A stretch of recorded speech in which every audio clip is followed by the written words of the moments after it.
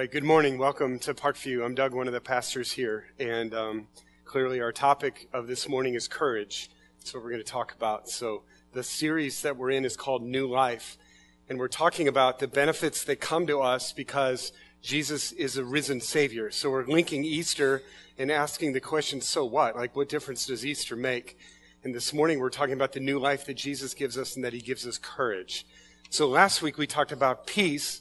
Jesus wants to give us peace that passes understanding, a peace in your life that people would look at you and go, where are you getting that? Like, that is not normal. And so I think these two topics link together really well because Jesus doesn't want to just give us peace and then we sit back in a nice little cushioned cocoon and just kind of cuddle there in his peace until heaven comes. Like, when I read the scripture, I think we experience his peace so that Jesus can then send us out courageously to serve him. I loved the motto we just heard, one more, one more, one more. And so I think Jesus' heart for us as a church this morning is to have that same mindset because we live in a city, we live in a country that greatly needs to know Jesus, right?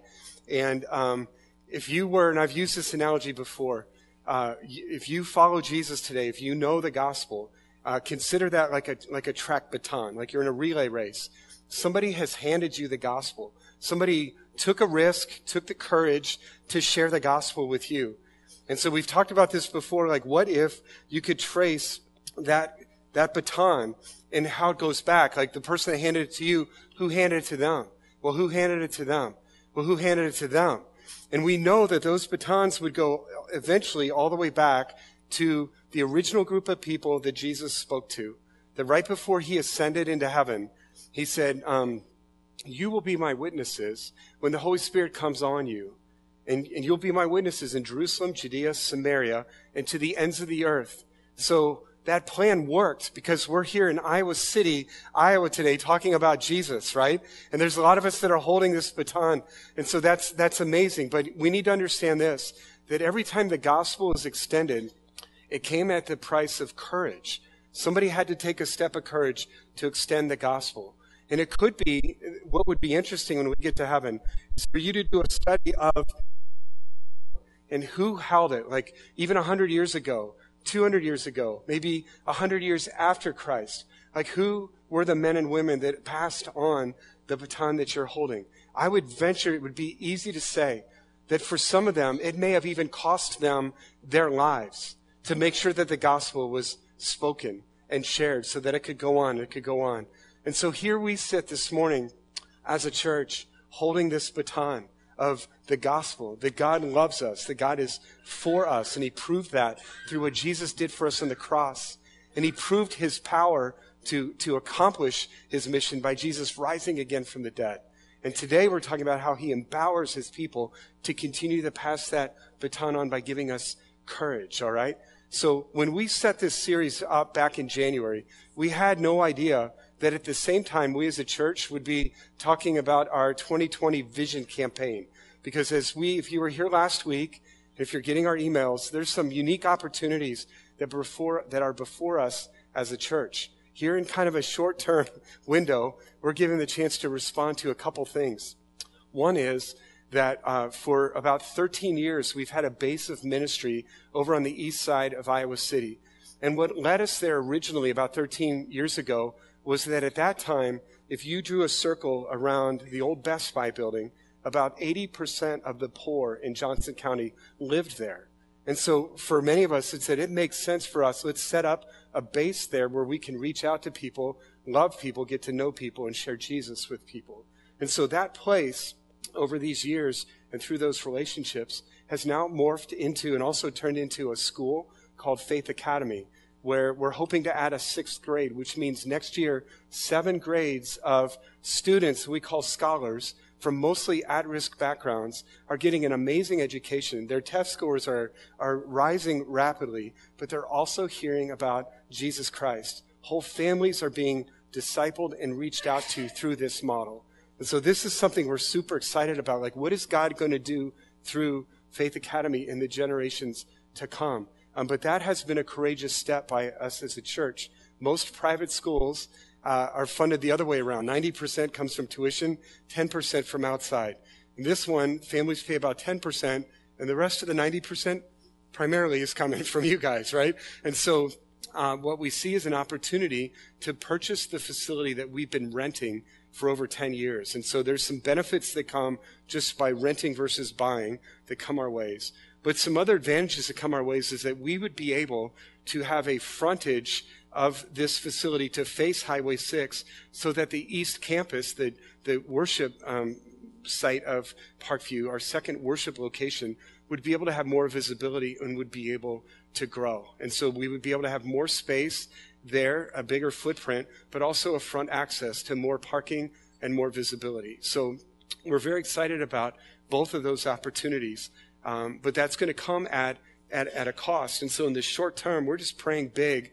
God, could we as a church raise about $1.6 million by end of May to take that first step? And then there's a few other things we've been rolling out to you guys too about a church in North Liberty that we're looking at partnering with. And so again, it would make economic sense if we could pick up their mortgage there to kind of keep 3 worship locations going and fully funded, and at the same time have our ministry fund stay healthy through all this. I mean, these are big steps. And so we're communicating with you guys. We're sharing these things with you. Some churches, when they do things like this, bring in outside fundraising experts. There's times I go, I wonder what they'd be doing right now.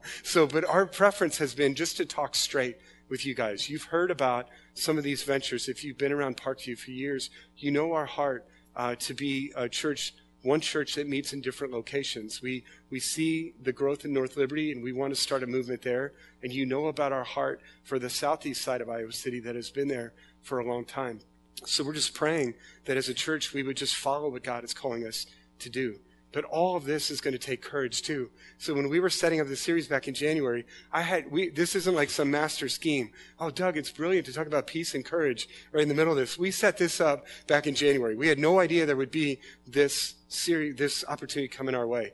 But I can tell you as your leader, this has been a healthy study for me, because as we've been thinking about these things, it's very easy for fear and worry to creep in. And I've been exposed to fear, pockets of fear, kind of a culture of fear that lingers in my own heart. That I just want God to nail that and deal that in my heart. And I'll be honest, I think sometimes when I look around our church, I feel like sometimes what has held us back in the past is maybe there's some pockets of fear. And so I'm bringing you into my battle. God, let's see what you want to do in our hearts personally, and what you want to do in our church corporately. If you were to start dealing with our fear, and if you were to give us courage for the gospel, if we had that same mindset of one more, God, just one more, could you help one more person meet you, and whatever it would take. So last week we started very honest. I had you guys think through your last couple weeks and answer honestly, could you use more peace in your life? And I think every hand went up in here except for any liars here. Everybody else had their hands up, right? So let me do the same thing this morning. If you were to look back over your last month or so, can you see evidences of fear? Do you see a need of courage in your heart? Just kind of slip your hand up. Could you use more courage this morning? So I'm not alone here. I see most of your hands. The lights keep me from seeing everybody, but should have taken a picture and studied later and just see who I need to talk to. But this is a great topic for us today. And we're going to look at Acts chapter 4. If you need a shot in the arm for some courage, Acts 4 is a great chapter for that. It's a chance for us to look at the first church and the people that held our batons early in the game, and the steps of courage and boldness that they needed to take. So in your outline, we give a couple definitions of courage there. The courage is the confidence to act in accordance with one's beliefs. And we need that. Sometimes we know all the right things and we can say all the right things, but are we actually doing them? And a lot of times the missing link there is courage. And so another definition I heard this week is that courage is the ability to do what's right, regardless of the circumstances or the danger. So this morning we're going to look at how God wants to give us the courage to speak, the courage to suffer, and the courage to share. And we're going to learn from those first Christians that most likely held our batons and passed them on to us. So let me pray, then we'll jump into this great chapter. So God, thank you we have no idea of all the people that were involved in passing the baton so that we could be here today talking about you, Jesus, that we could be here worshiping you, celebrating you, that we could learn more and more about the life you have to offer us. And so I thank you this morning that you can see into our hearts, and you already know that we're a people that lack courage, but you're faithful to us. You haven't walked away from us. You haven't scrapped us to find another group of people. You're willing to work with us. So I pray today in my own heart and in this church that you would just infuse us, inject us with your courage to speak, to suffer, and to share, all so that you get glory through our lives. So talk to us today. In Jesus' name, amen. So you're in Acts chapter 4. If you just turn there or swiped there, let me give you a quick update. So this is Peter, who's going to be one of the main characters here. He's one of Jesus' disciples, and he is our poster child this morning. If you think there is no way I could be a courageous person, so Peter is our poster child of hope, because about 2 months before Acts chapter 4, Peter denied that he even knew Jesus. He promised he wouldn't, promised he'd go to bat for Jesus no matter what, but 3 straight times he denied that he even knew him. Epic fail. But what Peter saw was Jesus rise again from the dead, and then Jesus reached out to him, forgave him, reinstated him, empowered him with the Spirit. We'll talk a little bit about that later. And then Peter just started going. And his first sermon, this fisherman preaches a sermon, 5,000 people start believing in Jesus, right? And so this is Acts chapter 3. Jesus gives Peter the ability to heal a lame man. That happens, a crowd gathers, and Peter starts preaching about Jesus again. That catches us up to Acts chapter 4, okay? So verse 1, it says, the priests and the captain and the temple guard and the Sadducees came up to Peter and John while they were speaking to the people. And they were greatly disturbed because the apostles were teaching the people, proclaiming in Jesus the resurrection from the dead. They seized Peter and John, and because it was evening, they put them in jail until the next day. But many who heard the message believed, so that the number of men who believed grew to about 5,000. Okay, couple things. That's men. That means if there's women involved here and some kids, this could have been growing to about 15,000 people right now. And I want you to catch this. So Peter just preached a sermon, and at the end of his sermon, he's getting shackled by like the police and getting dragged off, and maybe he's finishing his message there. How many of you believe in Jesus? And then he gets hauled off. Guys, what's amazing about that is that people actually believed. Like they signed up. Like the guy who's speaking is getting arrested, but I still believe in what he said. Like that we ought to just, don't just read through that. Like that's astonishing. Imagine me getting hauled off today. Hey, everybody believe what I'm saying, and you start following me. Like that'd be amazing. So my first point here is this. Like there is amazing power in the message of the gospel. Just the gospel spoken and the gospel shared. God's going to do amazing things through it.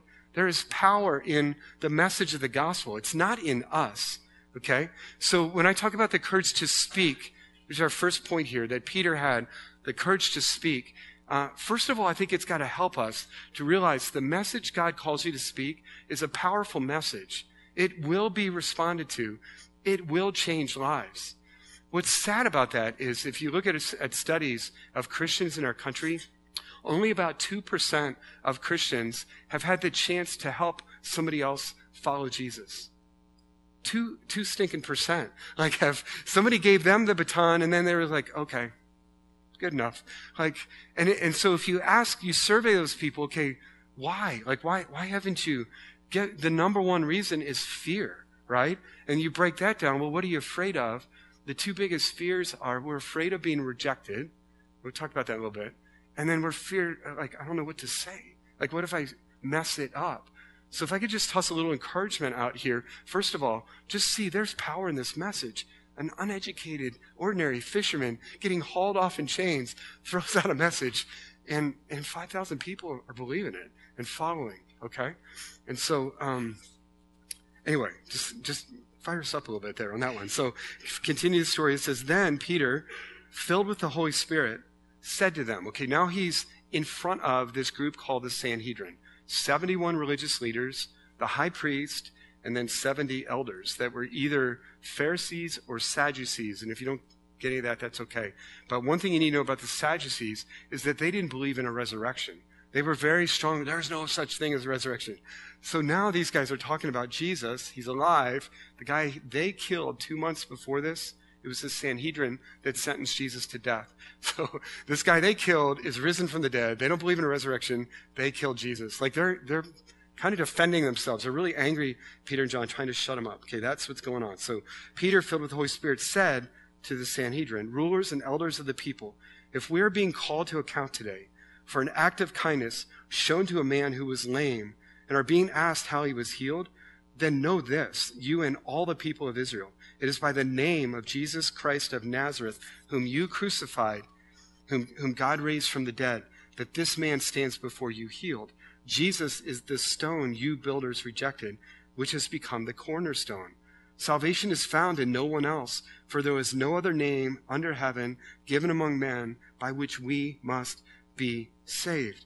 So Peter just showing amazing courage here to speak to these men, these leaders, the same group that sentenced Jesus to death, maybe from like the Super Bowl till today, like about 2.5 months before, this same group. And yet here is Peter that denied Jesus 3 times about 2.5 months earlier, is now just boldly telling these guys, Jesus was God. You killed him. He rose again from the dead. And we're preaching about him. So that's the change we've seen in Peter. And so verse 13 is one of my favorite just summary verses in the Bible. And maybe if you haven't read this before, maybe you'll see why. It could become one of your favorites too. It says, when they saw the courage of Peter and John, they were amazed that they were average, ordinary men, but they had been with Jesus. Something powerful had happened to Peter. They had no explanation. He's a fisherman. He wasn't trained like they were trained. He wasn't a scholar like they were scholars of the Old Testament. He's just a guy. And yet here he is boldly healing people. Here he is boldly telling them about who Jesus really is. And the only thing they could figure out is, the only thing that makes this guy unique is that he had been with Jesus. Like what an awesome statement. And so you think about, okay, what was it that Peter saw being around Jesus? Well, just think of the gospel, what Peter had just seen the 2 months before this, that he saw Jesus give his life for him on the cross. He saw Jesus die. Peter had never been loved like that, to see someone die for you, and then when he rose again from the dead, forgive you. Like Peter was sought out by Jesus to make sure Jesus knew, or that Peter knew, I forgive you and I reinstate you. You're still my man. You're still leading the disciples. Peter had never been loved like that before. And he had never seen that kind of power before, where our greatest enemies, sin and death, were just completely defeated by a resurrected Jesus. So he died such a horrible, brutal death. But then 3 days later, we saw him. He's alive. And so he'd been loved by the cross and then just empowered by the resurrection. Peter was a totally different man. Peter had boldness, not fear and timidity. And I love one more thing that's a lot. Jesus has already done, died, rose again from the dead. But there's one other thing Jesus does for us to give us courage. And so I think Jesus knows us well enough that even dying and rising again from the dead, as profound as those are, we're going to still forget. We're still going to be afraid. And so what Jesus did next was he sent his Spirit to live within us. Okay, I'm going to talk to you a little bit about the Holy Spirit, because as you read through Acts, you're going to see the Holy Spirit in this book a ton. And remember at the beginning of this, when Peter was speaking, it said he was filled with the Spirit. So write down this section of Scripture from John chapter 14 to John chapter 16. Jesus gathered his disciples together and prepared them for his death and resurrection and for their ministry. And in those 3 chapters, he talked a ton about the Holy Spirit. He said, I'm going to send the Holy Spirit to you. So anybody in this room that believes in Jesus Christ this morning, the Holy Spirit lives in you, okay? And Jesus said, it's going to be better for you if my Spirit lives in you than if I was with you. So I still have a hard time getting my head around that. But instead of Jesus hanging with me every day, what's better than that is to have his Spirit living in me. And Jesus said, because my Spirit lives in you, you're going to do greater works than you saw me do. Again, my head scratches on that because I can't imagine that. But when you think about, instead of one man walking this planet, Jesus Christ, totally led by and filled by the Spirit, what if every follower of Jesus was led by and filled with the Spirit and then scattered all over this planet? Those are great things that would be done.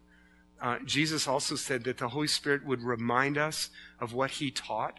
So in those moments where you don't know what to say, the Holy Spirit's there to remind you and give you words. In John 15, he warned the disciples that you're going to face persecution, that following me is going to be hard, that if they rejected me, they're going to reject you.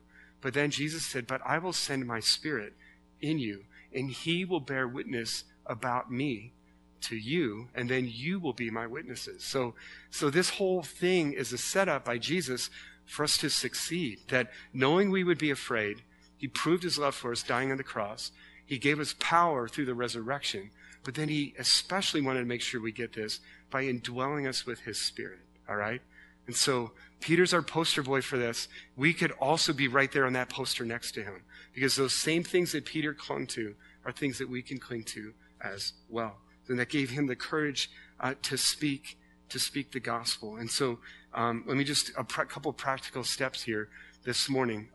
It's hard sometimes to open your mouth and talk about Jesus, but what if we as a church just prayed for those opportunities? And sometimes some of the simplest first steps could be things that have helped me in different conversations. It would be if I hear somebody who's just really unloading hard things in their life, like one simple open the mouth thing could be, I'm going to pray for you. And because I really care for you, and I'm really sad about what you just shared. I'm going to pray for you. I've never had anybody slap me in the face for that one. Like, I've never had anybody get all mad at me for that. Maybe they're out there. I'm sure they are. But in general, that's an easy first step. Okay. A couple other easy first steps. Speak with your mouth. Would be to just share about your life. I had a great time yesterday with some people that we read the Bible together and we pray. Or I had a great time at church yesterday, just identifying just your lifestyle. And again, not in a, where were you yesterday? I was at church. Not like a one-upping, but just a general conversation, or just sharing a story about something God has done in your life, but just looking for those opportunities to open our mouths. And I do like the event like we're doing tonight, and I'd like to see us do these more throughout the year, but just places where you can come and hear answers to hard questions that might be asked about our faith. But I would encourage you, even if you get in a conversation where you don't know all the answers, that's a great chance for you to do some work and do some research and ask some questions and be ready to answer those. But first of all, God gave Peter and the disciples the ability, the courage to speak. And now let's go back to our story, where we see Jesus give them the courage to suffer, all right? The courage to suffer. So back to our story, Peter just made this great statement, and then the Sanhedrin kind of huddles up for their response. Okay, what are we going to do, these guys? We can't let them go talking about resurrection. Can't let them go talk about Jesus. So they come back to Peter and John, and they basically threaten them. You guys got to stop this. Stop talking about Jesus. And you go to verse 19. It says, but Peter and John replied, which is right in God's eyes, to listen to you or to him, or listen to you or to him? You be the judges.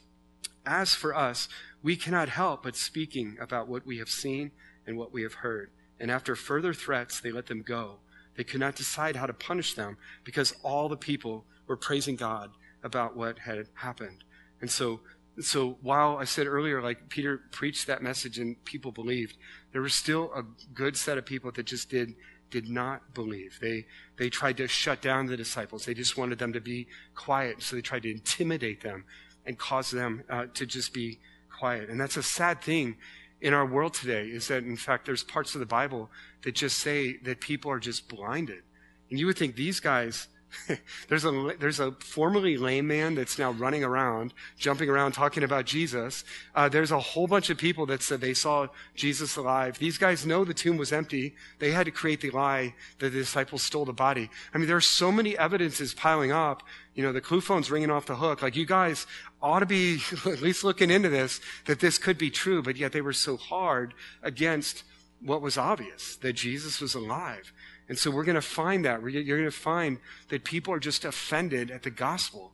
People are offended at the notion that I'm a sinner and that somebody had to come and die for me. That's really offensive. Or that I need to follow a God. I need to follow somebody else's teachings to run my life. You mean I can't just run my own life? And so a lot of times the resistance to you or the resistance to Jesus really sources in people's just flat out rejection of the need for a gospel, need for a savior. So one of the ploys then will be to intimidate us and to shut us down, just threaten us so that we won't speak, okay? And we're seeing a lot of that in our country today. So there was an op-ed this week by Douglas McKinnon, and it was entitled, "How Long Will I Be Allowed to Be a Christian in the United States?" And he talked about how globally we're aware of the church being persecuted in different parts of the world. And he says, but the media hardly bats an eye on that. But in our country, outrage against Christians continues to grow. A high school football coach is fired for taking a knee in prayer. A teacher is fired for giving a Bible to a student who asked for one. A Marine is cursed at and then court-martialed for not removing a Bible verse from her computer. And a Bible verse posted by sailors in a military hospital is labeled as extremism, all right? Even Chick-fil-A. Like, be honest, how many of you guys like Chick-fil-A? Chick-fil-A, quick story, I was grabbing lunch with Doug Fern, pastor at East Campus. I know he loves Chick-fil-A. So we're grabbing lunch, so why don't we just go to Chick-fil-A? So we're walking into the mall, and I don't know if you were at the mall maybe 2 or 3 weeks ago. I heard Doug, like somebody just sucker punched him. And we're like, oh, like, it's like, what? Are you okay? And then we looked, and Chick-fil-A had been boarded over. Like, did you guys see that for a couple of weeks? And it was like, no, Chick-fil-A is gone. Like, way to go. And then closer, see, there's a sign about they were remodeling Chick-fil-A. I shared that last hour, and there was still then a sense of, oh, like when part of the story was that it was boarded over. I felt like people were going to start dying in the aisles here. But no, and I saw it like a day or two ago, like it's remodeled and it looks good again. So it's still here, right? But Chick-fil-A. So Chick-fil-A has opened 4 restaurants in New York City. The biggest one in the world is in New York. One of them sells a sandwich every 6 seconds. Like, it is taking off big time. But the New Yorker, it's a magazine based out of New York, had an op-ed piece, and here was the title of it. It was about Chick-fil-A's creepy infiltration of New York City. Chick-fil-A, how can you? But Chick-fil-A's creepy infiltration in New York City, and it's because it's a company whose goal is to glorify God. Its corporate headquarters has a statue of Jesus washing feet, and because its owner back in the day took a stand for traditional marriage. So now this restaurant, because of those, parts of its heritage, are viewed as a creepy infiltration. That's the world we live in, where it's going to be offensive for us to identify as Christians. So in our country right now, this is the level of our suffering, is that we're going to be ostracized, we're going to be looked at funny, we're going to be labeled. You identify as a Christian, you could be a hater, you could hate this group of people, you hate this group of people, you're an extremist. Like, those are the things that we cower and face today as believers. And again, we know that there's parts of our world where it's much more intense than that. If this is an average hour, 17 people will die by the time we're just in a worship service globally, just for being Christians. In Central Africa, in Afghanistan, in Pakistan, in Iran. I mean, there's some incredibly brutal places that are just killing Christians just for being Christians. And so this has been part of the Christian story throughout history. And yet, it's going to require courage. In fact, I saw this week that while Iran is one of the most persecuting countries in the world toward Christians, it's also the place where the Christian faith is growing at one of the most rapid rates per capita. It's just a strange thing you see throughout human history, is that wherever the thumb of oppression comes down on Christians, the more Christianity spreads. And it just traces back to this teaching that we're seeing clear back in Acts 4, that the gospel is spread through the courage of God's people. And so God's people are getting courage they did in Acts 4. They are doing globally around the world. But the same is true for us. We can tap into the same courage from the gospel and from the Spirit that's been given us. And so basically what we're battling right now is what Proverbs 29:25 calls the fear of man. All right? It says that the fear of man is a snare, but whoever trusts in the Lord is safe. Fear of man is a snare. Whoever trusts in the Lord is safe. So a snare is really designed to kill something. And so for us, the danger comes when, if we are more afraid of what people we work with are going to think of us, people we sit next to at our kids' games, people in our neighborhoods, if we're more concerned about what they think of us, and that holds us back from really just doing what Jesus says, then we're in trouble. We're getting ensnared. And that's going to cut us off from our faith and from the life that Jesus died for us to have. And so you said, well, what did these guys do about that? These guys were facing much more intense persecution than, being ostracized or not being invited to a party or whatever it might be for us. What did they do? If you jump down to verse 23, and we're going to pick it up at verse 29, they got together and they prayed. Like when Peter and John were released, went back to their people, first thing they did was pray. Look at verse 29. We'll jump in about halfway through the prayer. It says, now, Lord, consider their threats and enable your servants to speak your word with great boldness. Stretch out your hand to heal and perform signs and wonders through the name of your holy servant Jesus. And they prayed, and the place where they were meeting was shaken. And they were all filled with the Holy Spirit, and they spoke the word of God boldly. Okay, there's a couple things we got to pull from that. First of all, I love how their knee-jerk response was to pray. It shows these people understood that they were weak and they needed God's strength. So prayer, if you are not praying, that's not a matter of discipline. Oh, I just got to carve out 5 minutes and pray in the morning. Oh, I just got to if you're not praying, that's just showing that we don't understand that we need God. Apart from him, we can do nothing.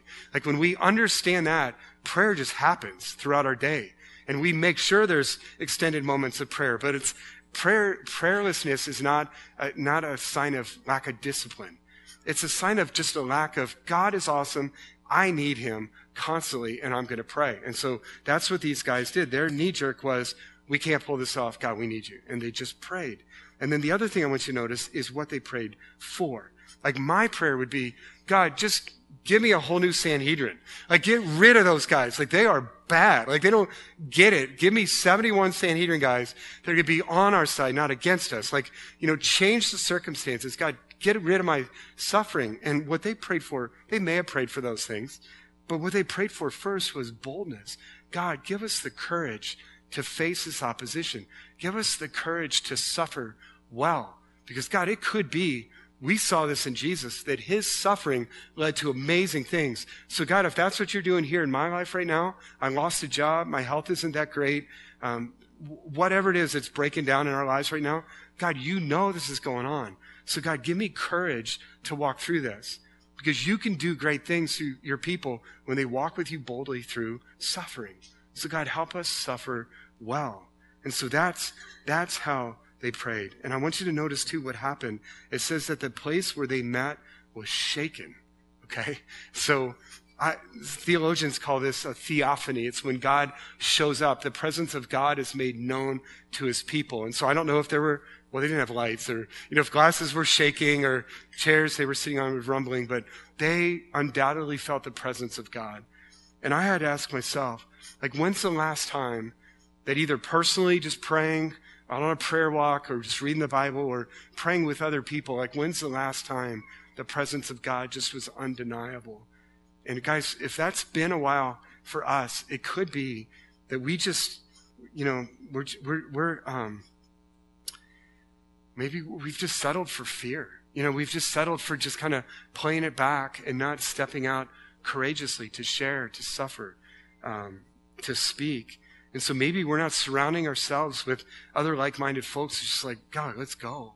Give me the courage to do this, to run after what you're calling us to do. So, but God showed up when his people prayed in the midst of suffering. And I'm excited for that. I just got to reiterate what Jenny said on this Wednesday. We're really looking at Wednesday being a day of fasting and praying as a church. And so we're trying to set that night up where you could come anywhere in the 5 to 9 window.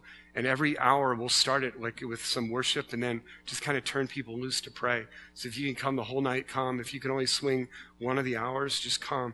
If you just can't come, tomorrow we'll send out an email that'll give you an outline of the things we're praying for that night so that you can pray wherever you are. But just what would God do with us as a people in the whole area of courage if we just devoted to pray together for one day? So Wednesday is that day. Fast, pray, just seek God to do a work here, just like our brothers and sisters did in Acts 4, all right? So courage to speak, courage to suffer. The last one is a courage to share. Okay, verse 32.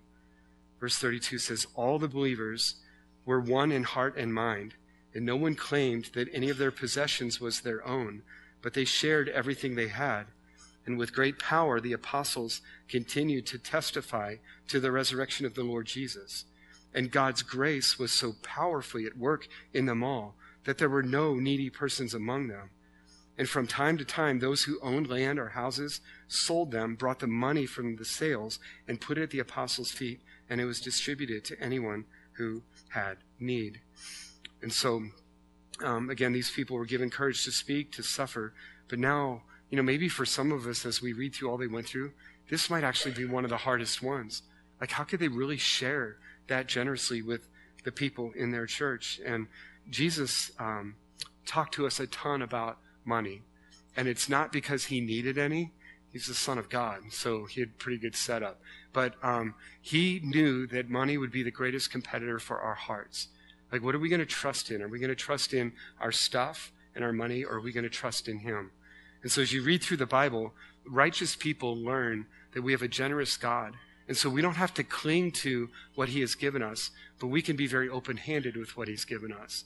That's the way the righteous respond to God, because they know that God is bountiful in his provision.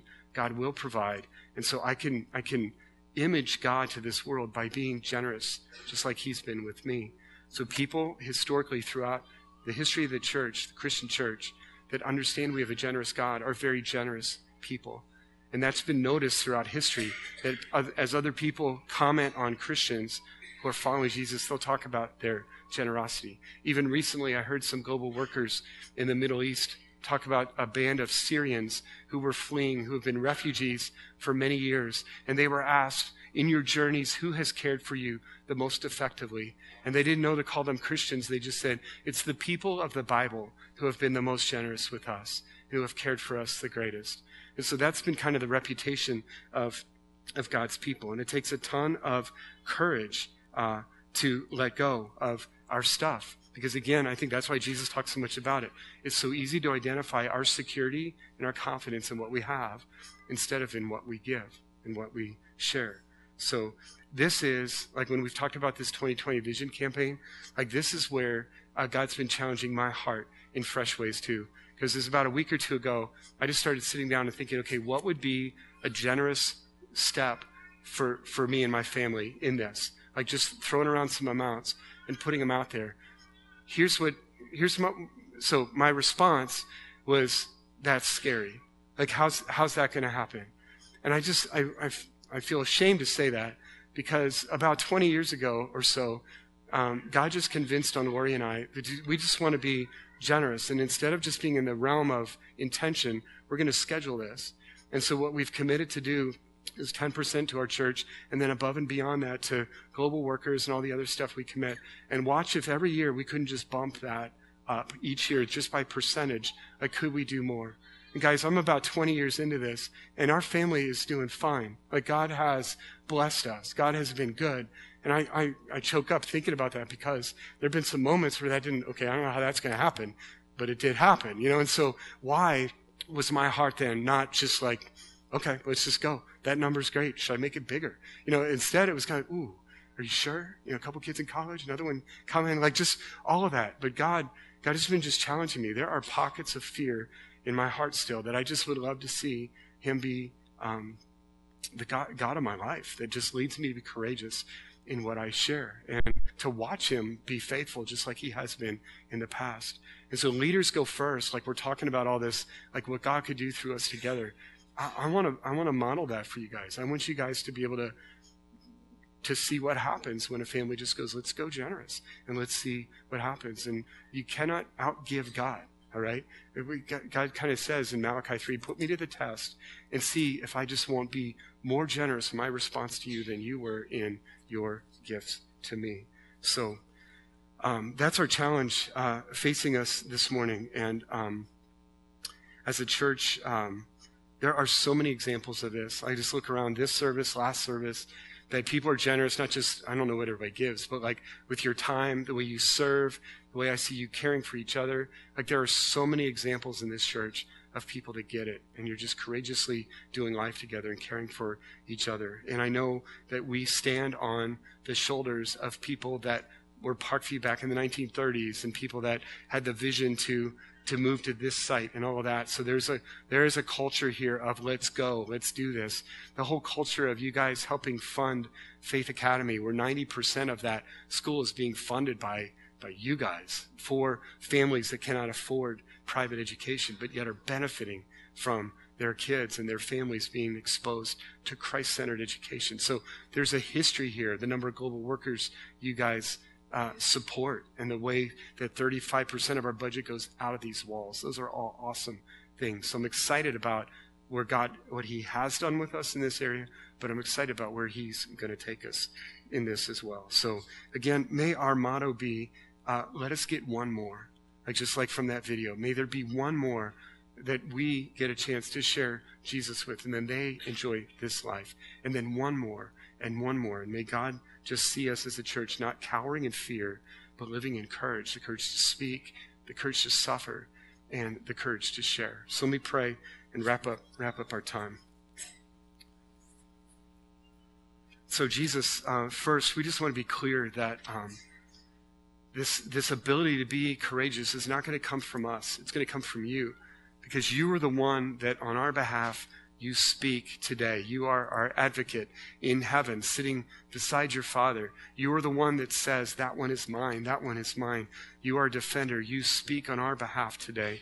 And you're the one who suffered on our behalf. You suffered on the cross. And you're the one that shared your life. And now you share your provisions with us so that we can be generous. So any act of courage that comes from us all roots back to you and the gospel. And so I pray that we would be a people of the gospel, that we just don't know it in our heads, but that we just live it out. And that would be evident in our courage, God, in the way we care for each other, the way we care for this city, the way we open our mouths to point people to you. And God, may you get the glory through us and through this church as we act out in courage. So we love you. In Jesus' name, amen.